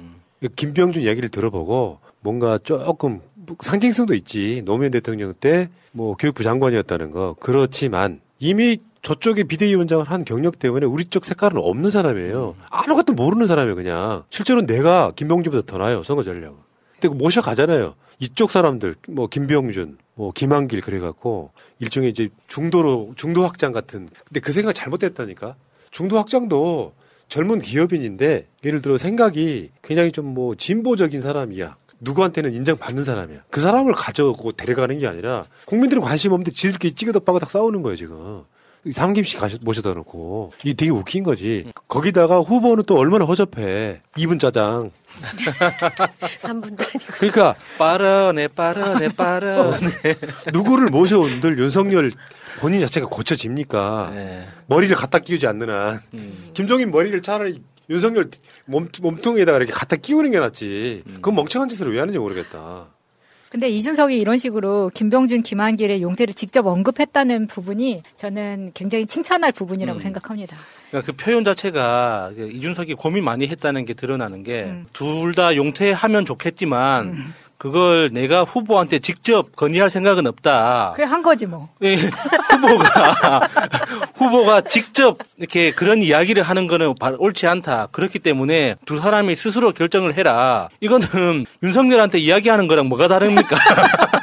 서로 소통을 안 하고 이제 보도 자료로 서로 소통을 안 한다. 그러니까 전화해서 형님 그러게. 진짜 두 사람은 아닌 것 같습니다. 이렇게 이야기를 해야 되는 건데 그걸 언론 보도로 두 사람이 용퇴해야 됩니다. 하지만 후보한테 강요할 수는 없습니다. 할 말은 다 했어. 할 말은 다 했어. 그러니까 김종인을 모셔오기 위해서 두 사람 빠져줘. 이런 뉘앙스가 있었던 거예요. 근데 거기에 이준석은 또 뭐 정치를 좀 알아? 혀만 길지? 그러다 보니까 내가 봤을 때 이게 선대위 구성해갖고요. 김종인이 들어가더라도 계속 메시지가 상반될 가능성이 높고 김종인 중간에 그만둘 가능성도 있어요. 들어가더라도. 왜냐면은 윤석열 캐릭터랑 서로 너무 이렇게 안 맞아요. 윤석열은 자기 혼자 잘나지도 않았는데 잘났다고 생각하잖아. 그리고 그게 약간 그 골목대장 느낌이 있잖아요. 근데 자꾸 김종인이 거기 간섭을 하게 되면 뭔가 이런 거 있잖아요. 나가라는 말을 못 하는데 인상 쓰면서 막 찡그리고 있으면 그걸 눈치챈 노인네가 나 안 할 거야 이런 식으로 계속 부딪힐 가능성이 되게 그렇죠. 높아서 나 밥 안 먹어. 이런 리스크를 분명히 저는 갖고 있을 수밖에 없다고 생각이 들거든요. 더군다나 지금 내가 봤을 때는 국민의힘에서는 윤석열보다 장제원이나 권성동이 더 저는 실력자라고 보여집니다. 그러니까 일종의 실세라고 보여져요. 윤석열 자체는 당에 기반이 없다 보니까 권성동 같은 사람들, 장제원 같은 사람들이 실제로 윤석열의 발언이나 진위를 왜곡하면서 공고하게 윤석열을 둘러싸는 그런 형태로 지금 가고 있다는 게 보이거든요. 거기에 지금 이준석 패싱이 이루어지고 있는 거예요. 이준석하고 어떤 상의도 없이 선대위원장 같은 거를 맞고 하는 과정, 그리고 결과물만 당대표한테 통보하는 과정. 그러니까 이준석은 지금 당에서 그렇지 않아도 뭐 당대표 탄핵하자는 일부의 분위기가 있기 때문에 말은 조심스럽게 하고 있긴 하지만 이준석 입장에서는 그래도 김종인 위원장이 나은데 한번 해봤던 원팀이잖아요. 박근혜 비대위 때. 그것은 느낌이고 김병준하고 김한길에 대한 느낌은 뭔가 조금 탐탁치가 않고 근데 윤석열 둘러싸고 있는 권성동 부류가 또 그걸 또 막고 있는 사실상 권성동 입장에서 이준석이 정상적인 당대표로 보이겠습니까? 뽑혔으니까 당대표인 거지. 이 과정으로 계속 갈 거라고 봅니다. 그러니까 선대위 리스크 장난 아니게 좀 커지지 않을까 이런 생각해봐요. 그렇죠. 이준석이 처음에 당대표로 당선됐을 때, 선출됐을 때 뭐 혁신, 뭐 젊은 변화 뭐 이런 이미지 가지고 민주당 뭐 하냐 뭐 하면서 이런 여론들도 있었잖아요. 네. 그게 이번 선대위 그 두 명 김병준, 김한길 그 임명하면서 그냥 한 방에 날린 거예요. 그런 어떤 혁신의 이미지 자체를 과거로의 회귀, 과거로 회귀한다. 다시 늙은 정당으로 돌아간다는 걸 선포하면서 지발등 찍으면서 시작하는 것이죠. 그리고 장제원은 그 상당히 그 애처롭더라. 장제원 그랬잖아. 후보님을 위해서 내가 후보님을 곁을 떠나겠다. 참 애처롭지 않아요? 사랑하는 사이 같은 거 아니야? 사랑해서 내가 뭐 이별한다 뭐 이런 거? 사랑하기 때문에 내가 떠난다 뭐 이런 겁니까? 사실 이제 윤석열 입장에서는 가장 먼저 손잡아준 사람이 장제원이잖아. 뭔가 진짜 연애 편지 같다. 그치. 자, 그렇게 생각해봐봐. 장제원 양과 윤석열 군의 어떤 그 사귀는 과정을 한번 생각해보죠. 그 과정에서. 장제원이 내 스타일 아닙니다. 그러니까 윤석열이 그런 과에서 그런 거야. 자기 측근들을 챙기는 게 검찰이 있으면 똑같은 거예요.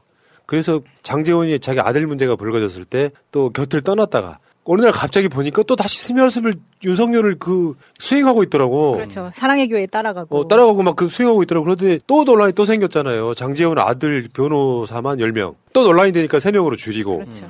장제원 이 사람은 내가 봤을 때는 국민 무시하는 거예요. 내가 정치인으로서 자식 관리 잘못했다는 메시지 여러 번 냈고 가족 관리를 못하면 정치인 자격 없다는 말까지 냈던 자가 자기 아들에 대해서 진짜 호통치려면 국선 변호사 쓰게 내버려 둬야 되는 거거든요. 근데 변호사 1명씩이나 선임해주고 자동차 안 뺏고 이런 것들 있잖아요. 그래놓고 윤석열 옆에 곁에서 뭐 공정 이야기하고 자빠졌고 또 이게 문제가 되니까 후보님을 위해서라면 내가 떠나겠다 이러고 그렇죠. 자빠졌고. 내 아들 때문에 너에게 상처를 줄 순 없어. 잠시 떠나 있을게. 잠시. 아무튼 내가 보기에 김종인 위원장이 또 이분 화 풀리게 하는데 시간이 좀 걸릴 것 같고요. 저는 반반이라고 봅니다. 그러니까 이런 측면도 있거든요. 장제원은 윤석열 떠나겠다고 하고 김종인도 안 하겠다고 하는 것을 이제 네티즌들이 이제 좀 자기 의식으로 해석할 때가 있죠. 벌써 윤석열이 안 될 거 알고 뛰어내리는구나. 근데 김종인은 캠프에 합류해도 문제고 안 해도 문제입니다. 어떤 포지션으로 움직이더라도 결국에는 김종인의 입만 쳐다보고 있는 언론들이 김종인이 무슨 이야기를 하든 그걸 받아 써줄 거기 때문에 그게 결과적으로 윤석열 캠프에 도움이 될까요, 과연? 저는 그렇지는 않을 거라고 보거든요. 결국에는 그게 김종인 입장에서는 내가 잘났다, 내 말이 맞다라는 걸 증명하는 게 중요한 사람이지 이게 자기가 속한 그 조직이 승리하는 게 중요한 사람은 아니잖아요. 근데 그런 사람이 김종인만 있냐? 김병준도 있고 김한길도 있고 나경원도 있고 너무 많잖아요. 그런 사람들이. 그러니까 안 되는 집구석의 대표적인 특성 중에 하나예요. 근데 언론 환경이 기울어져 있다 보니까 만약에 민주당이 그 상황이라면 지금 언론들 난리 났을 거예요. 예를 들어서 이재명 후보의 별명이 하나 생겼더만 천재명이라고. 근데 이재명 후보가 예를 들어 이해찬 대표를 이제 총괄선대위원장으로 앉히려고 했는데 나 하기 싫다고 떠나버려. 그러면 그 언론들이 쓸 말은 얼마나 많겠습니까? 그러면서 당 대표하고 찌그덕빠그덕하고 민주당은 지금 그런 면에서 보면 굉장히 잘 돌아가는 거죠.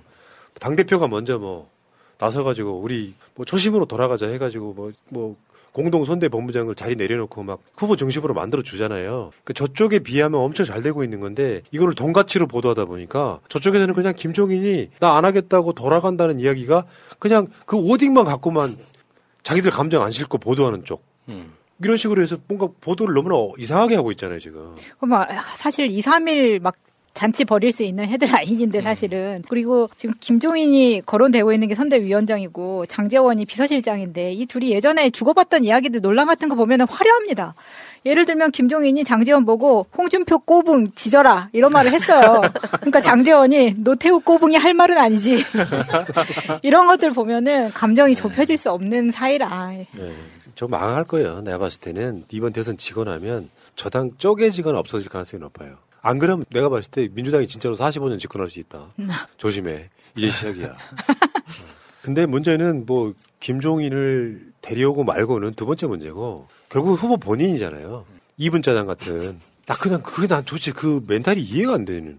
생방송 하는데 생방송인 거 뻔히 알면서도. 그 생방 중에 앞에 이재명 후보는 안 나왔잖아요.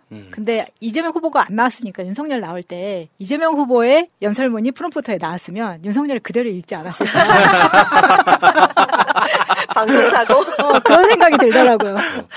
그런 식의 어떤 무식함의 어떤 그 극치를 보여주고 있지 않습니까? 그 2분 짜장이 워낙에 회자가 되는 바람에 다 잊어졌지만 윤석열 막말 25가지 다시 한번 읊어드릴까요? 그 정도로 심각했던 사람이고 더군다나 그거는 해프닝이라고 치자. 그냥 무식함이라고 치자고. 본부장 리스크는 어떨 거냐고. 넘어야 할 산이 많습니다. 다시 한번 읊조려 드릴게요.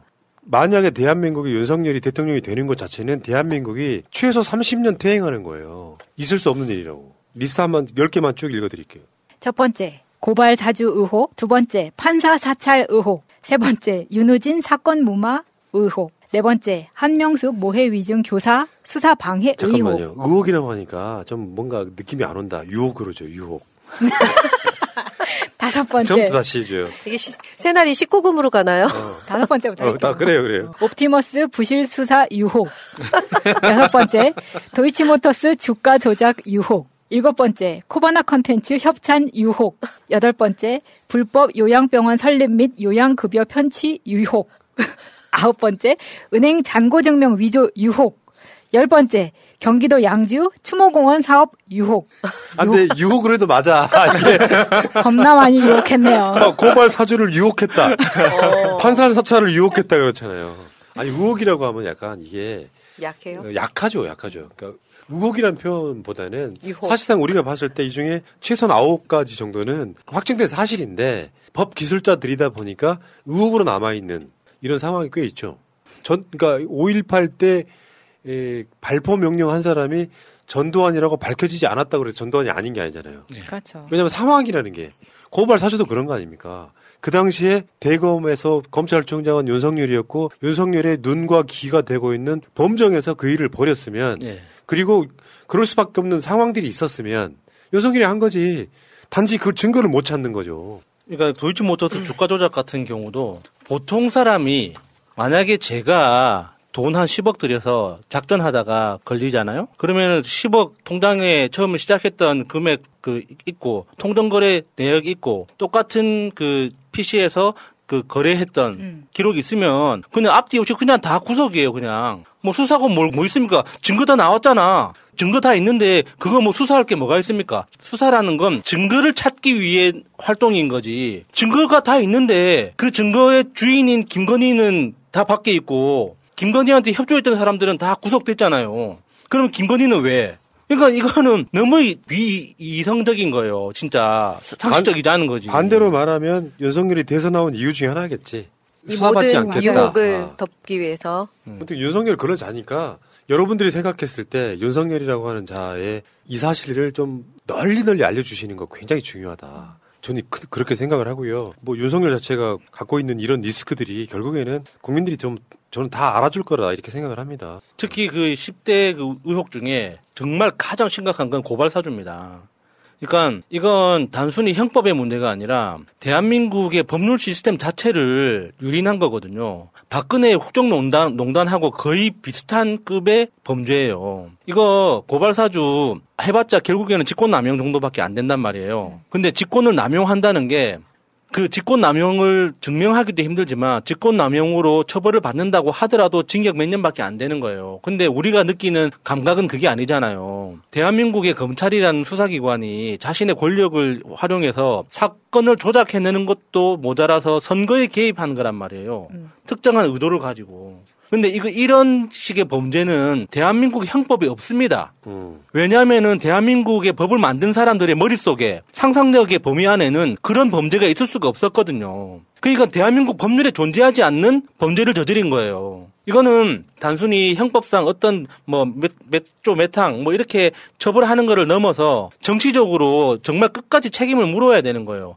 윤석열이 이번 선거에서 패배를 하겠지만 패배한다고 해서 덮어줄 수 있는 사안이 아니거든요. 이건 역사에 남기기 위해서라도 진짜 엄청 심각하게 생각해야 되는 건데 지금 언론들이 이 고발사주 의혹이 얼마나 심각한지에 대해서 정말 아무도 단 한 군데에서도 이야기를 안 해줍니다. 대한민국 헌법은 이런 범죄를 상상한 적이 없다는 것조차 이런 이야기를 해줘야 되는 거거든요. 유혹 한 가지가 빠졌네요. 그러고 보니까 11번째 부산저축은행 덮어준 것도 있잖아요. 그렇죠. 네. 그건 이제 수사라 이런 게 지금 아직 시작이 안 됐기 때문에. 이것도 드러났으니까 우리가 아는 거지. 그러면 드러나지 않고 우리가 모르는 것도 엄청 많을 건데. 그렇죠. 근데 검찰 권력만 가지고 검사라는 그 직위를 이용해서 이렇게 정말 많은 권력 남용을 했는데 이런 사람이 대통령이라는 권력을 가지게 되면 수사를 피하기 위해 들어왔다라고밖에 볼 수 없는 거죠. 언니, 나 요즘 운동도 못하고 기름진 음식을 많이 먹어서 그런지 혈관이랑 중성지질 관리가 필요하대요. 그래? 그럼 깨끗한 혈관 관리를 위해 코어 오메가3를 먹어. 코어 오메가3? 코어 오메가3는 체내 흡수율이 높은 RTG 오메가3를 사용해서 깨끗한 혈관과 중성지질 개선의 효과를 인정받았고 루테인과 비타민 A를 넣어 눈 건강까지 한 번에 케어하는 복합 기능성 오메가3야. 오, 믿을 수 있는 건강기능식품이네? 그럼 온 가족이 같이 먹어야겠다. 그래서 2+1 이벤트 중이야. 와, 가격도 합리적이네. 깨끗한 혈관과 눈 건강을 한 번에. 검색창에 코어 오메가3를 검색하세요. 자, 여러분 그 새날에 달리는 후기 하나 한번 보겠습니다. 읽어주세요. 한국어의 날개를 달자님. 네. 저 오늘 고3 엄마들 수능 후 번개팅 했는데 이재명 후보님 욕설 및 대장동 오해하는 엄마들한테 새날에서 배운 팩트로 조곤조곤 반박해 주었습니다. 일부러는 말 꺼내지 않았지만 윤석열 절대 안 된다. 본부장 이야기하다 보니 이재명은 문제가 심각하지 않냐 해서 제대로 이야기해 줬습니다. 아무리 정치에 관심이 없더라도 팩트는 제대로 알고 비판합시다 라고. 팩트를 듣더니 다들 놀라더라고요. 용기 내어 사실을 전달하는 것도 우리 몫이라는 거. 늘 새날 통해 새로이 다짐하고 실천하고자 합니다. 새날 화이팅! 브라보. 그러니까 이런 분들이 많아지고 있다는 거 좀 느끼지 않으세요? 이재명 후보가 지지율이 지금 올라가고 있기도 하고 윤석열이 보여주는 온갖 그 빅재미 이런 것들과 이렇게 겹치면서 호텔 같은 데 가면은 우리들 전투력이 완전 회복했다는 느낌 안 드세요? 기사마다 많은 분들이 가서 설선수범의 벽에라도 대고 욕하고 있잖아요, 지금. 댓글 달리는 그 양과 속도를 보면, 이 대한민국에 엄청 큰 사건이 생길 때 있을 만큼 이 대부분의 이재명 관련 기사에 그렇게 댓글이 달리고 그 댓글의 내용이나 분위기가 확연하게 달라진 것 같아요. 그러니까 완전 분위기 달라졌죠. 지금 아까 그 한국어의 날개를 달자님 같은 분들이 주위에 많아지고 있고요. 저도 그런 역할을 저도 해요. 그러니까 정치 잘 모르는 사람들 이렇게 이야기 나누다 보면 나는 얼마나 사실 박사지. 모든 이야기를 다 해줄 수 있지. 언론에 안 나오는 얘기까지. 그래서 대충 이야기해주면 그래요? 이런 반응 나옵니다. 그러니까. 윤석열 이야기 해줘도 그래요? 한번 따라해봐봐. 그래요? 다시 시작. 그래요? 그렇다니까요. 이재명 후보 이야기 나와도 반응은 똑같아요. 해주세요. 그래서 저희가 진짜 팩트로 무장을 해야 되는 게 맞는 게 오늘도 김장하면서 어머님들이 이야기하는데 다 가짜뉴스 이야기만 하시는 거예요. 그래서 참. 그럴 때는 이렇게 부드럽게. 그래요? 그런 게 아니고 이렇게 시작을 하셔야 됩니다. 싸우려고 들면은 안 먹혀요. 그렇죠. 주위에 그런 사람 하나 있어요. 씨발 하고 등을 역효과. 내가 알고 봤더니 그게 아니라더라. 예를 들면 이런 거죠. 이재명 후보가 한 욕설이 형수한테 한 욕설이 아니라 그렇게 사이가 나빴던 가족 7년 만에 형님이 어머니를 두들겨 패고 그 욕설을 해서 이재명 후보가 7년 만에 형한 통화를 했는데 형수가 받아서 그건 철학적 표현이라고 해서 이재명 후보가 형이 엄마한테 했던 욕설을 그대로 돌려주는 거를 편집해가지고 이재명 후보가 형수한테 한 것처럼 지금 조작됐다고 하더라라는 이야기 해주면 사람들이 깜짝 놀래. 진짜 그래? 이렇게. 거기에다가 하나 추가하면 가족끼리 왜 그렇게 사이가 안 좋게 살 이유가 있냐 그렇게 이야기하시는 분도 계시는데 그때 그러니까 원래 그 이재선 씨 돌아가신 이재선 씨 셋째 형하고 이재명 그 후보하고는 형제들 중에 가장 친한 두 사람이었습니다. 그러니까 이재명 후보가 먼저 대학을 가고 장학금으로 그 형의 그 학업비를 대줘서 그래 이재선 씨가 뒤늦게 이제 그 대학에 진학해서 회계사가 되잖아요. 그러니까 그 둘은 정말 친했는데 문제는 이재선 씨한테 정신적으로 문제가 생기기 시작합니다. 조현병 증상이 생기기 시작하면서 그러니까 굉장히 가족 내 분란이 많아졌는데 극심해졌던 게 이재명 후보가 성남시장에 당선된 이후로 성남시장의 권한을 자기가 부리려고 했던 거예요. 맞아요. 그러니까 그것 때문에 이재명 지사가 굉장히 그러니까 그 가족끼리 이럴 수 있냐라고 할 정도로 엄청 강력하게 그거를 제어를 하다 보니까 이재선 씨가 어떤 그 분노, 복수심 이런 것 때문에 그러니까 다른 그 폭력적인 방법을 찾다가 어머니를 때리거나 이제 그 욕설을 하거나 했던 이런 것 때문에 점점 가족하고 사이가 멀어졌던 거죠. 내가 최근 말고 총선 직전에 식당에서 어떤 분들 좀 나이 좀 있으셨어요. 근데 말도 안 되는 가짜뉴스를 막 이야기하고 하길래 화는 내지 않고 굉장히 진지한 표정으로 말씀 중에 죄송합니다만 너무 다른 팩트가 있어서 제가 정정해 드린다라고 이야기를 했던 적은 있었어요. 한마디 못하던 그런 거예요. 그러니까 내가 국민의힘 부리를 지지하고 문재인 대통령이나 이재명 후보를 싫어하는 사람들은 그 뉴스를 더 악의적으로 부풀리거든요. 그럴 때 싸우지는 말되 정확하게 팩트를 설명해 주는 것이 그렇죠. 그게 가장 중요하다고 그게 안 되시면 그냥 뭐 이런 식으로 그런 여자가 어떻게 영부인을 해? 뭐 그러면 끝. 아니면 뭐 새날 패밀리를 조용히 링크로 남겨주세요. 이재명의 웹자서전. 그러니까 윤석열을 지지하는 사람도 김건희가 심각하다는 건 다 인정하더라고요. 그 이야기 이따가 할 거고요. 우리는 지금 국민이 지금 민주당 같은 경우는 이재명 후보 쪽에서 이제 청년들이 막 선대위원장 맡고 그럴 분위기가 있나 봐요. 윤석열 캠프 구성원들을 소개해 드릴게요. 김종인은 개뿔, 총괄 선대위원장 조선일보, 공동 선대위원장 동아일보, 중앙일보, 매일경제, 빵빵하네. 자원봉사는 한국일보, 경향신문, 법조기자, 똥파리들. 본부장 비리 대응, 세탁소는 검사 동일체 일부 제외하고 검사한테 책 잡혀 있는 판사들. 대외 협력은 검사들한테 책 잡혀 있는 국회의원들. 이렇게 되시겠다. 훌륭하네요. 이런 걸로 선거 못 이긴다. 어차피 쟤들도 한 표, 우리도 한 표인데 국민이 많이 참여하는 자발적 선대위. 저도 선대위 하나 만들려고 이재명 후보 당선을 위한 무슨 선대위 하면 이름을 제가 지금 기획을 하고 있거든요. 여기 대방동 팀. 괜찮다. 새날 방송 제목을 바꿔버릴 수도 있어요. 대방동 팀. 이재명 새날 선대위 이런 걸로. 우리가 언론사다 한번 한시적으로 대화창에 한번 써주고 1부 마치겠습니다. 여러분 우리가 언론이다. 여러분 따라해 주세요. 우리가 언론이다. 우리가 언론이다.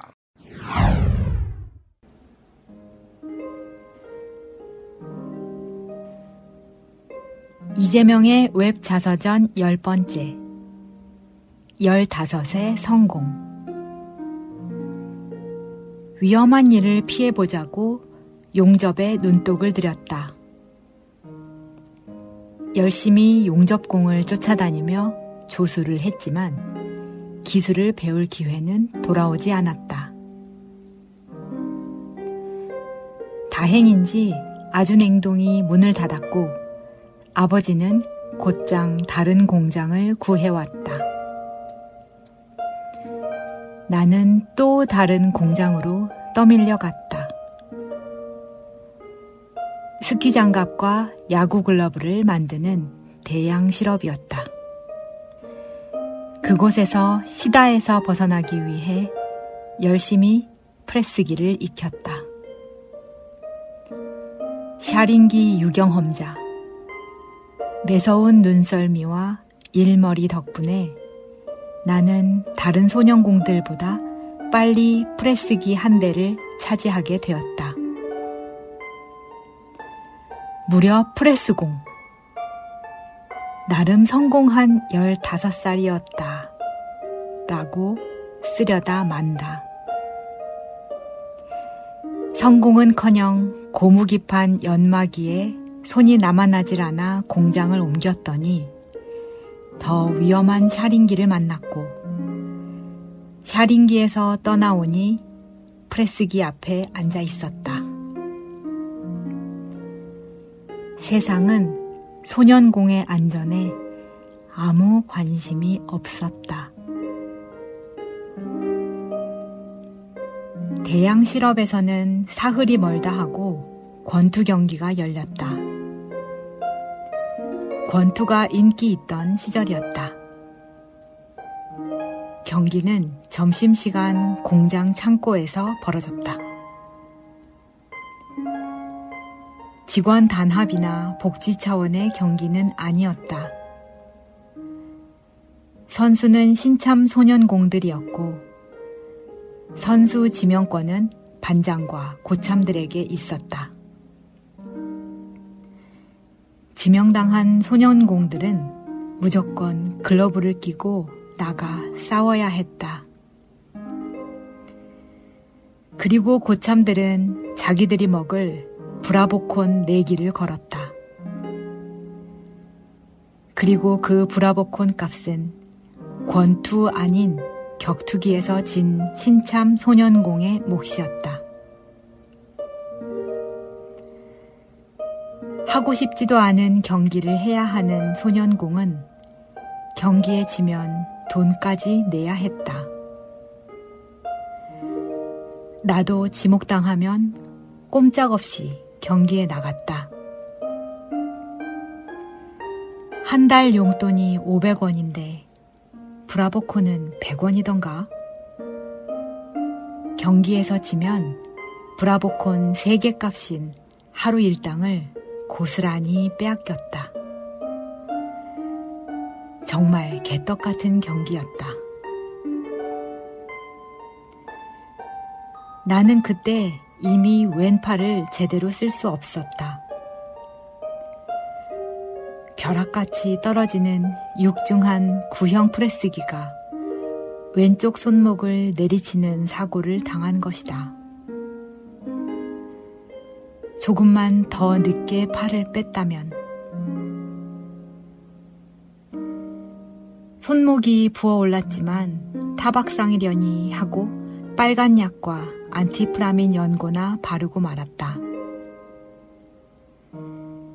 손목뼈가 깨졌을 거란 생각은 하지 못했다. 하지만 붓기가 가라앉은 뒤에도 통증은 가시지 않았고 프레스기 작업을 제대로 할 수 없을 만큼 아팠다. 내색하면 프레스공 지위를 잃는다. 그래서 아픈 걸 참고 숨기며 더 열심히 일했다. 그게 평생의 장애가 될지 그땐 몰랐다. 프레스기에서 밀려나지 않는 것만 중요했다. 권투를 배워본 적도 없는 소년공들은 친구의 얼굴을 향해 주먹을 날리거나 형편없이 맞아야 했다. 이기든 지든 우리는 투견장에 끌려나간 강아지 같았다. 덩치가 작고 체력이 약하던 나는 경기를 빙자한 싸움에서 대부분 맞고 돈까지 뜯겼다. 맞는 것도 때리는 것도 싫었다. 거기에 돈까지 뺏기면 기분이 정말 엉망이었다. 집으로 돌아가는 길, 나는 그저 공장을 옮기겠다는 말만 반복해 중얼거렸다.